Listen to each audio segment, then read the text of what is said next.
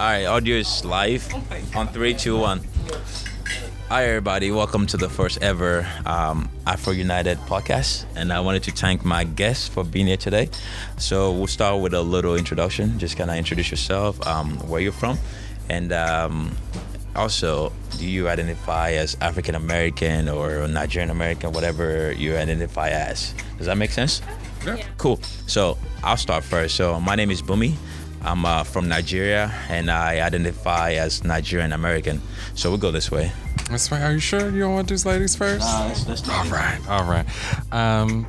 My name is TJ Wright. I identify as a Black American, a queer person of color, and I am from Indianapolis. Sweet. Let's go to you. My name is Joanna. I'm from Ghana. I'm American as well, but I identify as Ghanaian. And what's the other question? That's it. This is a heavy question. I'm Ayo. I'm Nigerian. Where I'm from, I usually say I was born in Nigeria, grew up in Nigeria and the UK, and have lived here for a bit. I identify as Nigerian, but Black as my race. Awesome. So, again, before we start, I wanted to give a shout out to Tizmi Cafe. It's a tea shop downtown of Indy. So if you've never been there, come check it out. Let me show you some of the teas. So we have teas over here. It's delicious. It's really delicious. I haven't tried it, but TJ tried it, and I'm gonna take his word for it. But definitely come check it out here. Supporting Black business as well. This is one of our goals, to make sure we're giving back to the community by supporting Black businesses. So let's get to it. You guys ready to talk about Afro United, and let's break down some stuff. The first thing I wanted to start with, it's stereotypes. There's a lot of stereotypes about Africans or like African Americans. So I know some of you guys probably didn't know I was going to ask this question, or if you do know, what kind of stereotypes have you guys heard about Africans or just African Americans in general? And let's discuss it. Let's see how we can break that down, if that makes sense. So whoever wants to go first, sweet, doesn't matter. We'll go ladies first this time. Yes. All right, Ayo, Joanna. Okay. I know, well, I didn't go to high school here, but a lot of Africans I know that did go to high school here have told me about how they were bullied in high school and called African booty scratcher. Whatever that means, I have no idea. Another, I guess, stereotype is just assuming that everyone from Africa is from the same place. So a lot of people, I think people are more aware now, but I know that a lot of people weren't aware before that. There are several countries in Africa with different cultures, with different languages, and it's not just one group of people. Okay. It's cool. So as a Ghanaian, the stereotypes I used to hear, that I guess Africans or my people or whatever, we were more like service workers. Like we weren't like, we weren't the doctors and the lawyers and the whatever. When Africans, that was something prevalent. I heard a lot. And then stereotypes, I would hear about everything you said for sure. I got called African booty scratcher more times than I can count. And stereotypes, I would hear about Black people as a Ghanaian coming to the States, or that Black Americans were lazy, troublemakers, ruining the name for the Black race type of thing. That's what I would hear in my community a lot. So. What about you, TJ? What have you heard about Africans? The African booty scratcher has honestly been around since I was in middle school here. Still don't know what it meant or where it came from, and that's been one. I think some stereotypes that I've heard around Africans have been that they are a little bit more rigid. I know some things that I've heard from other African Americans or Black Americans is that they constantly cite Sarah McLachlan. And that commercial, that just sad commercial that seems to indicate that all of Africa is impoverished and that it's very poor, that it's very dirty, that there's no enterprise, that there's no culture. That's something that I know to be a large stereotype in many of the conversations that I'm having with African Americans or Black Americans in these spaces. On the flip side, I have been told by African friends who have immigrated over here that I had one friend told me that her parents, the only thing that they knew around Black Americans was the Players Club. That was their point of the movie. That was their point of reference for Black people and for Black women, and that they were very salacious and that they were over-sexualized and that they had no morality, and that Black people in the United States have very low morality, very low what's the word I'm looking for? Initiative. Very lazy, very hateful against their own people. And those are kind of the big major ones for me. Sweet. I know you guys gave up, I guess, talked about different examples. Also myself being from Africa, I've heard the African booty scratcher before, and I honestly do not know what that is. I don't scratch my booty, so I don't know. No, we all scratch our booty. I mean, it's like, so I don't, again, I don't know what that is. So it's like, whoever came up with that, that's a bad idea. I mean, whatever that is. I think one thing I also heard a lot is, I think going to high school here, especially public schools here, a lot of those kids, they ask you stupid questions like, do Africans wear shoes? I'm like, yeah, we wear shoes, bro. We have Nikes, we have Jordan, we have all the shoes there. The Africans have cars. I'm like, yeah, bro, we drive cars. Like, this is nothing special. A lot of cars that I don't even see in Indianapolis, we have it in Nigeria. Let me speak from my point of view. We have that on our streets, right? Yep. So we have everything that's in America. So like, and what's funny though, I do hear some of this from Black Americans. So it's not just like Americans are saying this. So like Black Americans are saying this. It wasn't like, so it's very disappointing to like see those people that look like you, but also all the same people having stereotypes. Right. On the African side, we hear a lot of our family, our parents, whenever they talk about Black Americans, they talk about how dangerous they are because they watch too much news. They think all Black people are bad and they're gonna rob you, they're gonna shoot you. I mean, literally, that's what we heard from like the older generation of Africans. They tell us to stay away from the women, don't marry an African American girl or whatever. So it's just that's something we hear a lot from like being an African. So even in terms of marriage and like family structure, I know you're the only African American here, but what is the family structure? What does that look like to you compared to, and we'll talk a little bit about like African family structure, but to you, what does that look like in terms of like African American family structure?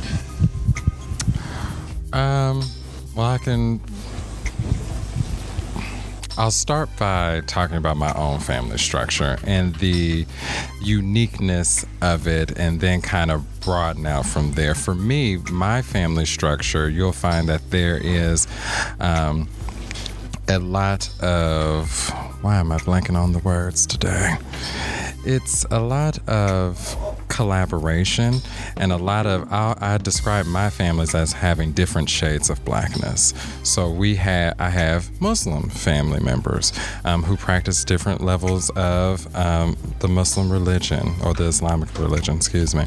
And I have families who, during the time, the 60s or 70s, when they were really, it was very Black power, it was very getting back to one's culture, who changed the last name and really subscribed to African culture and really actually helped push the Kwanzaa movement here in Indianapolis, and have been doing so for a very long time.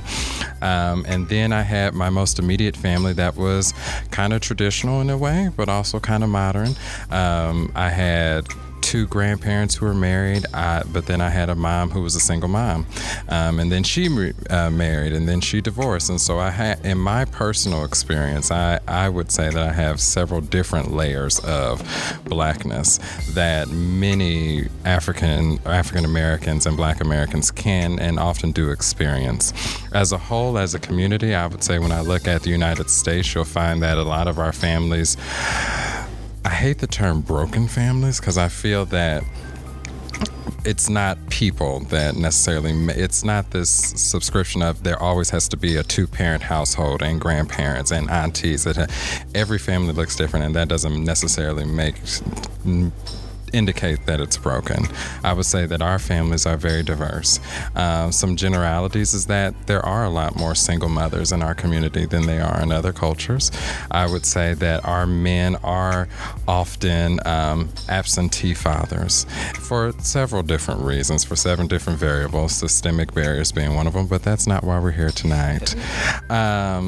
So I won't get on my soapbox, but I would say that you'll find that a lot of Black American families I would identify them as non-traditional families, and that comes in many different shapes and forms, especially now where we are in a time where Black Americans are also starting to press more into queer spaces, not nearly as much as I would say, but again, not why we're on this podcast today.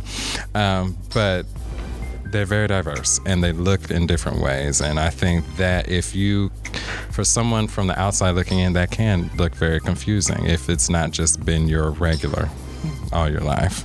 Awesome. You guys wanted to, from your point of view, what do you guys see?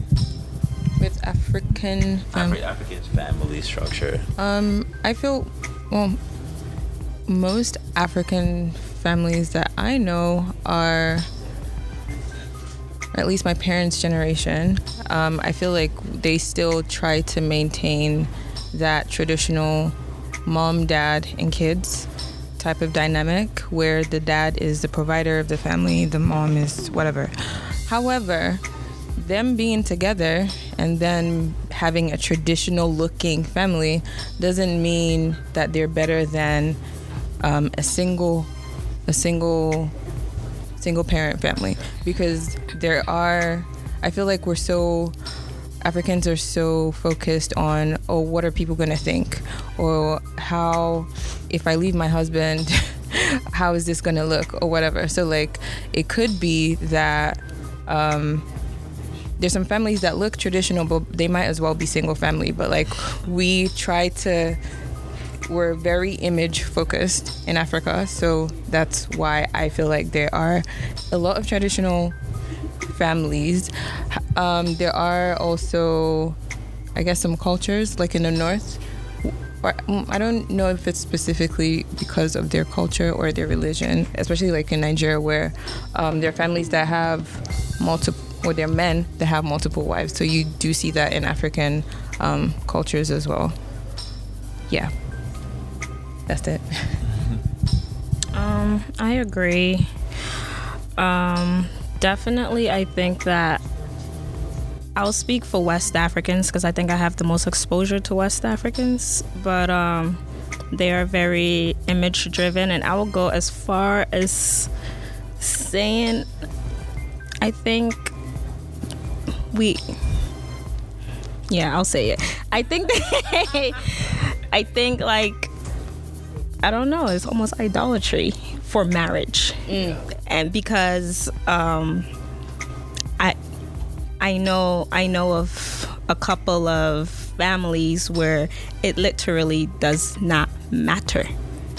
My husband's my husband and my wife is my wife, and that's that. Like, it does not matter, and we are a unit, and that's that. And that is, I think I see less of it now, and I don't know, it's because they've been in this country for so long, so they're getting like exposed to, I guess, the trends in this country. But back at home, yeah, it's mother, father, children, and then community is huge. So then you have the aunties and the uncles who are basically your mother and your father and all of that. So, but yeah, I definitely do. I don't see a lot of broken, I guess, or blended families. Now I am, but growing up I didn't. yeah, growing up, I definitely didn't see that, but now it's more evident that there are. Yeah. I think just to summarize that a little bit from my experience, you're right. With the marriage, a lot of African marriages, it's already ended a while ago, but so they just stay together. Yeah, just like because you want the kids to grow up with a dad and a mom in the house. Just the dad being around, it means a lot to the kid. Just the kid waking up every morning and see the dad there, even though the dad might not be worthy or whatever. He doesn't even deserve to be there, but it's just that's the African culture. It's something that we pride ourselves in making. So people are married for 30 years, right? And they've been through all of it. And you'd be like, hate each other. And they hate each other. They probably don't even see. Some are just in the same house. Yeah, they just cohabitating. They don't even like each other, right? So that. But I feel like in my experience in American culture, something happened, boom, everybody's like, boom, boom, boom, lawyer. Let's cut it off, right? But African is different. Divorce rate is low because people don't divorce like that. Yeah, but that's not necessarily good because, I believe if you're not happy, if you're miserable in a marriage, if it gets to the point that even your kids are like, can you just get a divorce because y'all are just it's not. I feel like it's really unhealthy the way we make it seem because there are Africans that your husband is cheating on you with 100 women, he's hitting you, but they're like, no, stay with your man, he's the man, don't worry, God is not going to change his cheating ass. No, sorry. Well, you sound very passionate about that. No, I've just heard so many stories, and it's just really unfortunate. And it's true, it's something that in African culture, it's see a man with multiple wives or very abusive to the wife, but again, for the image, you want to pretend that the home is good. Again, like I said, the kids turn out good because it might be messed up a little bit in the head, but educational wise, they go to school because that's what the parent wanted, right? They finish so one thing I wanted to talk about a little bit is education. So an average African person or even Nigerian, because I'm from there, in America, I see high school diploma. People celebrate high school diploma year. We don't. That's not even an achievement, in our culture. It's a given. It's okay. It's like a checkbox, right? So getting a bachelor's degree, we might celebrate a little bit, but it's what's next? So we don't even. So that's the way we're growing up. So let's talk about education.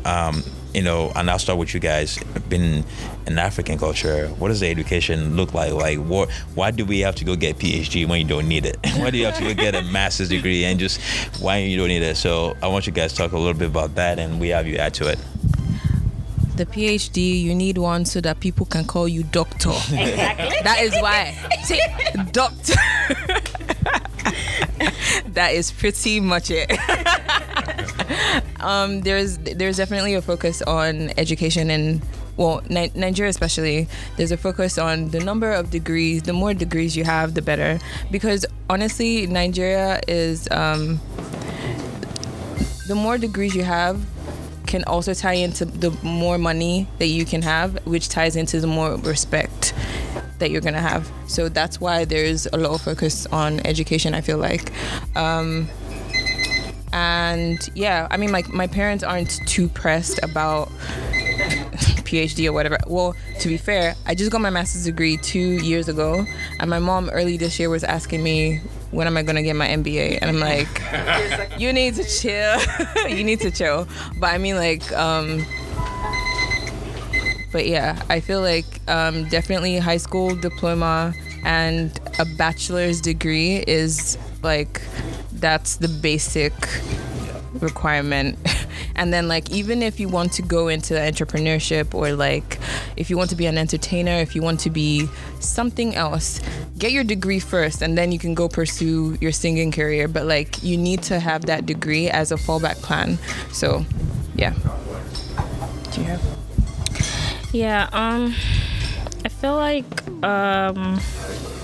so I was born in Ghana. I came here when I was 8 or so, but before coming here, I have family already here, and the process of even getting into this country was a struggle in itself. It's very difficult. Now it's practically impossible, given our administration. But it's very difficult to get a visa to come into this country. And as much as my family, they loved it in Ghana, like you can have, for what I remember from Ghana, even now, you can have a degree in XYZ, but there just aren't jobs. And here we were sold on what the American dream, right? So like they all got a visa, came to this country, and they either took a pay cut or they took positions that's just not, it doesn't suit who they were back at home. And so for them, that is suffering. And for them, they're not doing it for their own health. You know what I'm saying? They're doing it for their children. So you guys can come up and make this amount of money. But in this country, in order for you to make it's very traditional. Like, when we talking about this the other day, like it's like doctor, lawyer, engineer, and then failure type of thing, because it's like those are the only three jobs that have, and that's what they think, because that's what they see. And I think a lot of what African parents or African aunties, uncles, they see is what they see from the media, right? It's what, and who's giving us the media. But anyway, it's difficult. But like, I think the point of education or the bachelor's not meaning much to African parents is because it doesn't mean, I don't want to say it doesn't mean much, but it's losing its value in this country. And if it's losing its value, that means that it's a threat to how much money you can. Yeah. It's a threat to your and that's a threat to them, because they want their children to be rich. And so, like, I think that's why, like, the GED, well, like, I don't even think I know an African who's gotten a GED, not like, type of thing. And I know a lot of Africans and a lot in school doing things that they do not want to do just in the name of, because of my parents. Yeah. Especially things like medicine. Oh my God. I know a lot of people that are studying medicine. There are a lot of doctors who are not happy right now. But it's because of their parents. It's ridiculous. But yeah, it's for the prestige of it. To then later go back home and say, my child is a doctor. My child is this, my child is that. Yeah. It's for the bragging rights. All right, TJ, let's hear what the African American or the Black American feel about education. Oh, well, I'm gonna try and stay off my soapbox. I have worked in education now for about 10 years, and I have worked at all levels of education, currently in K-12 public education, worked at a public higher education institution, and have supported nonprofit organizations that provide educational services to Black and brown children. And I think one very stark difference between how Africans look at education versus Black Americans is that there's a focus with Africans for generational wealth, and there's a certain level of strategy when they are thinking about their families, when they're thinking about their jobs. For many Black Americans, the thought is survival. In this country, frankly, people say the education system is broken. No, it's working just fine. It's working to do what it's always designed to do, and that's to check out the lawyers, the doctors, and then the failures. And when you have these red line communities that have been, for all intents and purposes, designed to provide these systemic barriers to this particular group of individuals, and who have had to go through things like the AIDS epidemic. They have had to go through the war on drugs. They've had to go through these situations where life just became about getting to the next day, as opposed to thinking about, oh my God, well, I do want to go to college. And something like higher education became farther and farther and farther out of reach. Scholarships became smaller and smaller. Access became harder and harder. And this concept, so while you find that a lot of people celebrate the fact that they got to the GED because it was a fight to get there, I have worked in K-12 education now for about 4 years, and I can tell you there are countless families just in Indiana that I've worked with that were students of color that were the primary breadwinner of their home because their parents were incarcerated or on drugs or was working 2-3 jobs and they had to take care of their siblings, or all of the above, or who were wards of the state and had to really it was amazing to me how so many youth at the age of middle schoolers and high schoolers, they had lost their light. They had lost a desire to, or even could not identify the greatness within themselves, could not identify or even see that there is something past this 4-block radius. Working in education, I've met, again, countless students who have never been outside of Indianapolis. They know Bloomington exists, never seen it. They know Muncie exists, never seen it. Not that there's much to see, but it's like these places that are around us. Have you been to Carmel? Have you been to Avon? And it's because they only know what they know.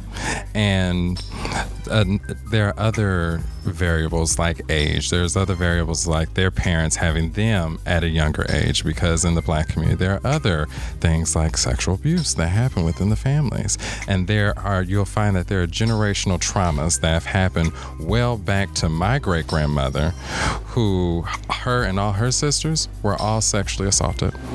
And they just didn't talk about it.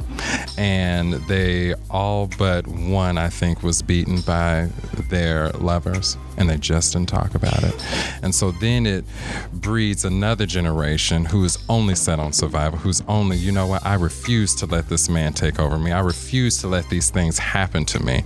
And it blocks you from seeing the possibility. It blocks you from being able to dream because you're always looking over your shoulder wondering, who am I going to have to fight next? What am I going to have to fight next? Is it going to be a person? Is it going to be myself? Is it going to be my trauma? Is it going to be the government? Is it going to be all of the above at the same time? And a lot of that weight, I feel, in my professional opinion, has fallen upon our Black women. And the levels of oppression there have very well pushed our Black women to a space of survival. I just want my kids to not be shot. I just want my kids to make it out of this neighborhood. So I can't. It created this era of vigilante parenting, where you're just like, let's get you to this line. And if you get to the next line, great.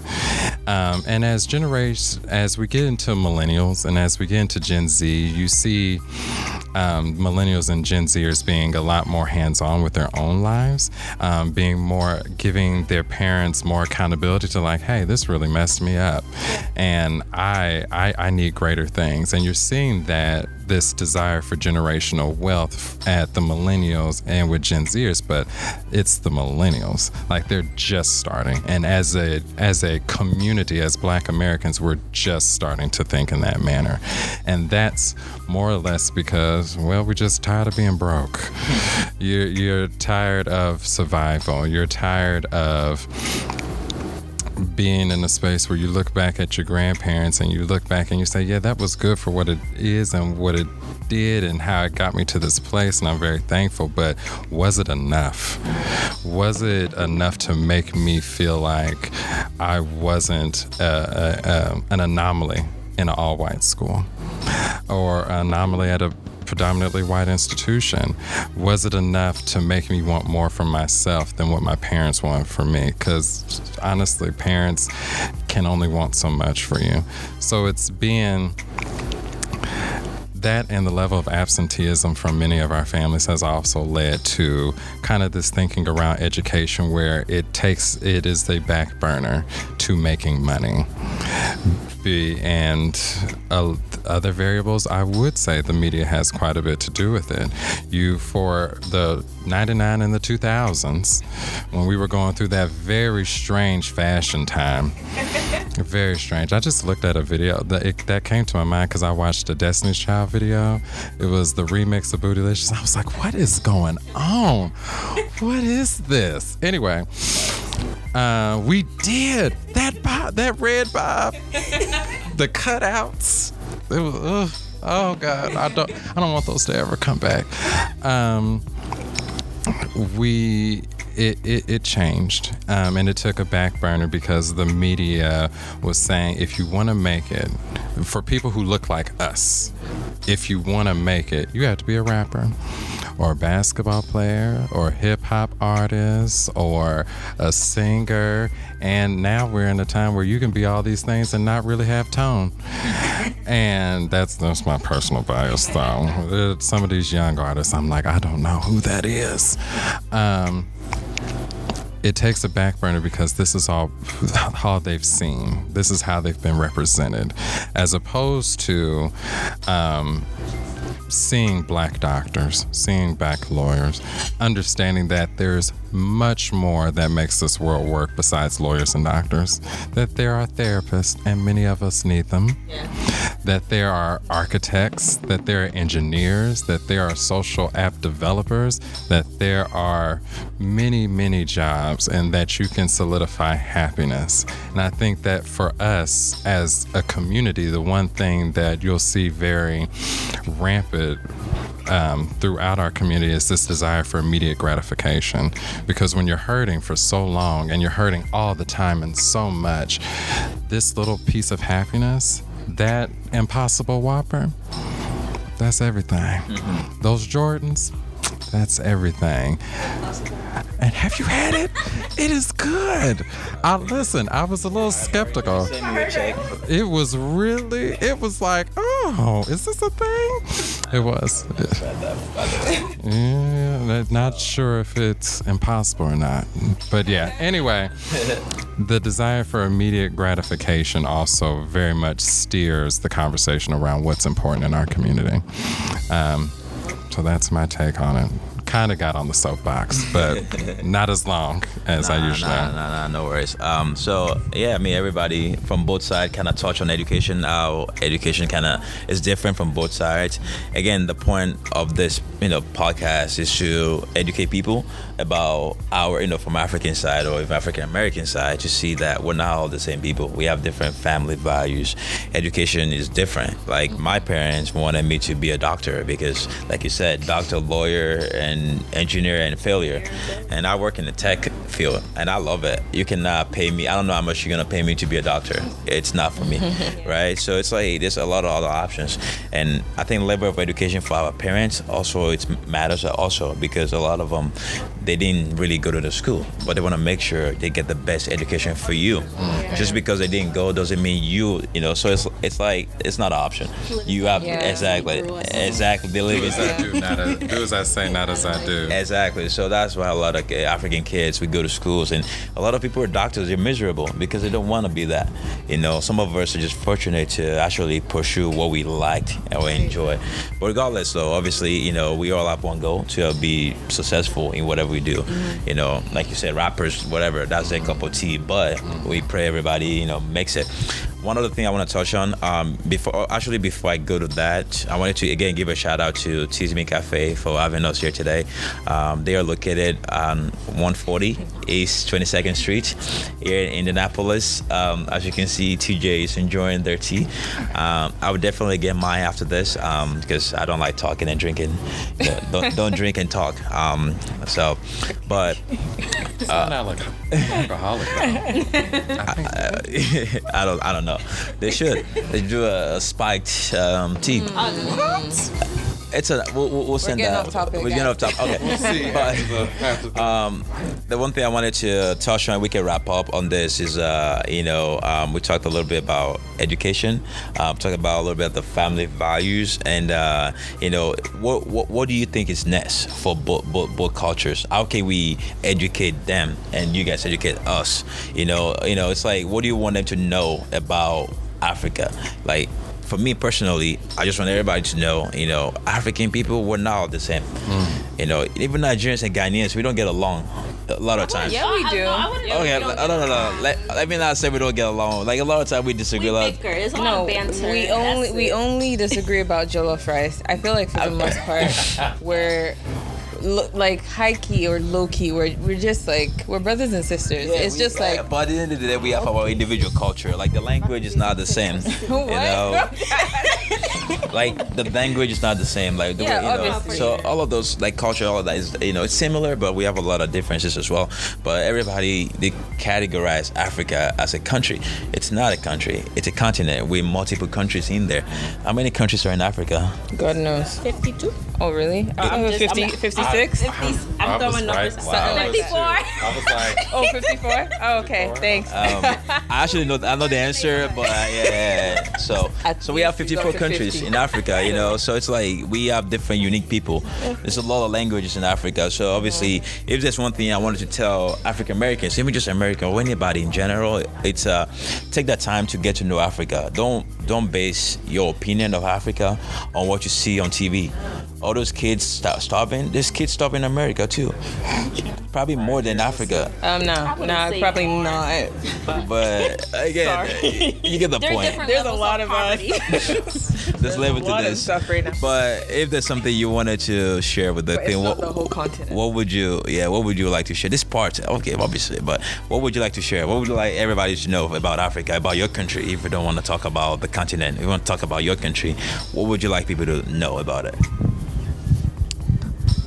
Let me think about that.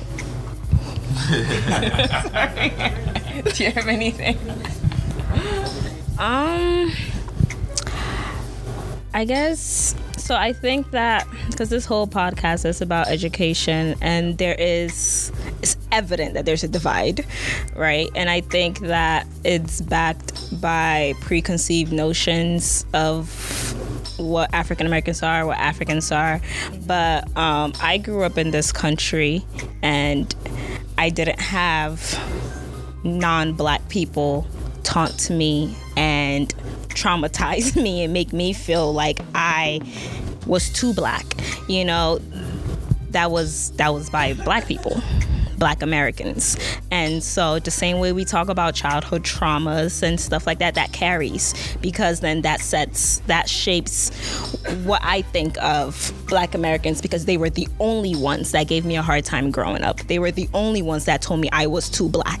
Like they were the only ones that, like, I worked so hard to get rid of my accent, because like sometimes it hurts me now when I hear you guys with your fine accents, but like I went out of my way to like have an American accent so Black people would stop making fun of me. And so I think that if there's any first step, it's acknowledgement of what happened, because I talked to a lot of Black Americans about this, and it's almost like, it's almost like it didn't happen, but it did. I don't know not one African I grew up with that did not have the exact same experience. And so for me, it's just acknowledging that this is what happened, whether it was self-hate, whether it was ignorance, whatever it was, it happened. And now African culture, or like, we are celebrated in a sense now, right? We have Beyonce doing Afrobeats, and now everyone wants to sing with a little accent in the song. That Joanna song. But like, yeah, and that's great and all, but I don't want to overlook the fact that, but this happened, and that helped. I mean, that kind of shaped my ideals of like what I think of myself and what I think about Black people. And I think that acknowledgement is the first step, and we all need to acknowledge that this is what happened, and try to heal from that, because it was traumatic, I think, especially for a child. 100%. Yeah. So the main thing I would say, and I'm on Twitter, so there's certain conversations that allow me to see that there's still a huge divide. There's a lot of assumptions. There's a lot of lack of understanding between African Americans and Africans. I would not even just say Africans in Africa. I feel like Africans in Africa, and then like even like black British Africans. I don't know, but like on Twitter I've seen like African Americans versus other black people, which I mean like the conversations that I've seen that divide, I don't really want to go into it, but like I just feel like black people in general just need to unite because we're fighting the same fight. And honestly, at the end of the day, we still have brown skin. No one can tell the difference. So like there's like we're already fighting against, well, not fighting against, but like the whole world is already against us as a race, and then we have this unnecessary divide between us as a community, whether it be, oh, you're American, you're African, or whether it's you're light skin, you're dark skin. That's what we just have so many sorts of divides that it's not beneficial for us as a community. And like if we want to grow as a community, or if we want just black people to do better as a whole, we all have to work together, and we all have to have conversations, like continue to have conversations like this, so that we do continue to understand each other, and that would in turn allow us to work together and, you know, just make it a better place. Yes, let's all unite. TJ, I'll take it out of the park. Knock it out of the park. Trauma and self-hate are real. Colorism is real. I would say for the black community, I would 100% agree that we definitely need to heal and we definitely need to unite. I think our biggest hurdle is understanding the power that we have within ourselves and having to forgive.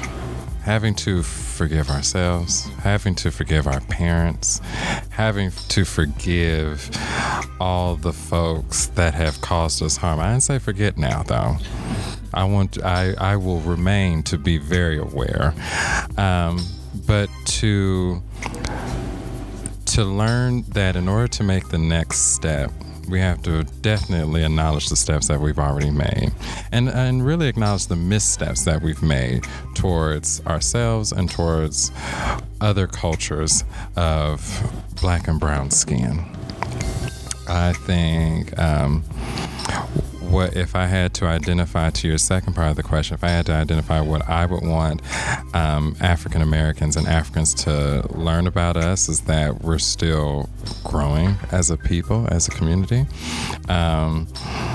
And honestly, I think we have a little ways to go. I mean, millennials are still working out of this space, and a great chunk of us still hold the stereotypes and the misinformation placed in us by our parents. So also informing ourselves and being more aware of what this culture means, of what are the things that how the culture has translated and moved and came over to the U.S. and where it came from and how it grew, and understanding some heritage is also true. But back to the second part, if I had to identify something that I would want them to know, it's that we're still growing.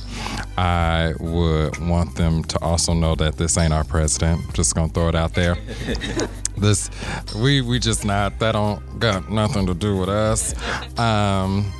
That we're not our parents, that I think there is space for us to grow. I think there is a slow movement that's growing that encourages us to want to learn more. I think, media and Beyonce and all these other folks have some help with that, but they shouldn't be the only people pushing this agenda. And so we have to get very hands-on with this agenda as well. I lean back to battling misinformation and battling the systemic barriers against us rather than each other. And I think a lot of that will come as we continue to grow, as we continue to have these conversations, as we continue to be open to growth and change, and frankly, some discomfort. I think, like I said, one of the biggest hurdles that Black Americans face is the desire for immediate gratification. But you will not be able to grow. You will not be able to learn. You will not be able to even move into this, even a theoretical space, if you are not willing to move past what feels comfortable and what feels nice and what feels warm to what is needed and what's necessary. So that's what I would say. Awesome. So again, just to wrap it up, from both sides, we're excited about the improvement, with African culture. I feel like a lot of more African Americans are embracing it now, compared to before. Maybe it's in Indianapolis, we're just now catching up, but there's a lot of work to do.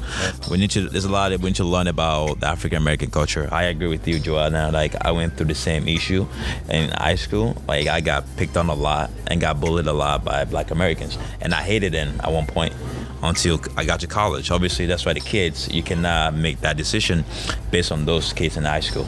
They're the worst. So again, college is a little different. So obviously, I have a different experience with them now. So with that being said, I want to thank every one of you guys for being our first guest ever on this Afro United. We are excited to launch this podcast officially. Again, shout out to Tizmi Cafe for letting us use this spot today.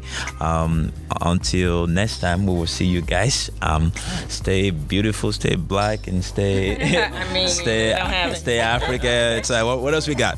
So thank you guys, and till next time, have a good one. Thank you. Bye. Yeah.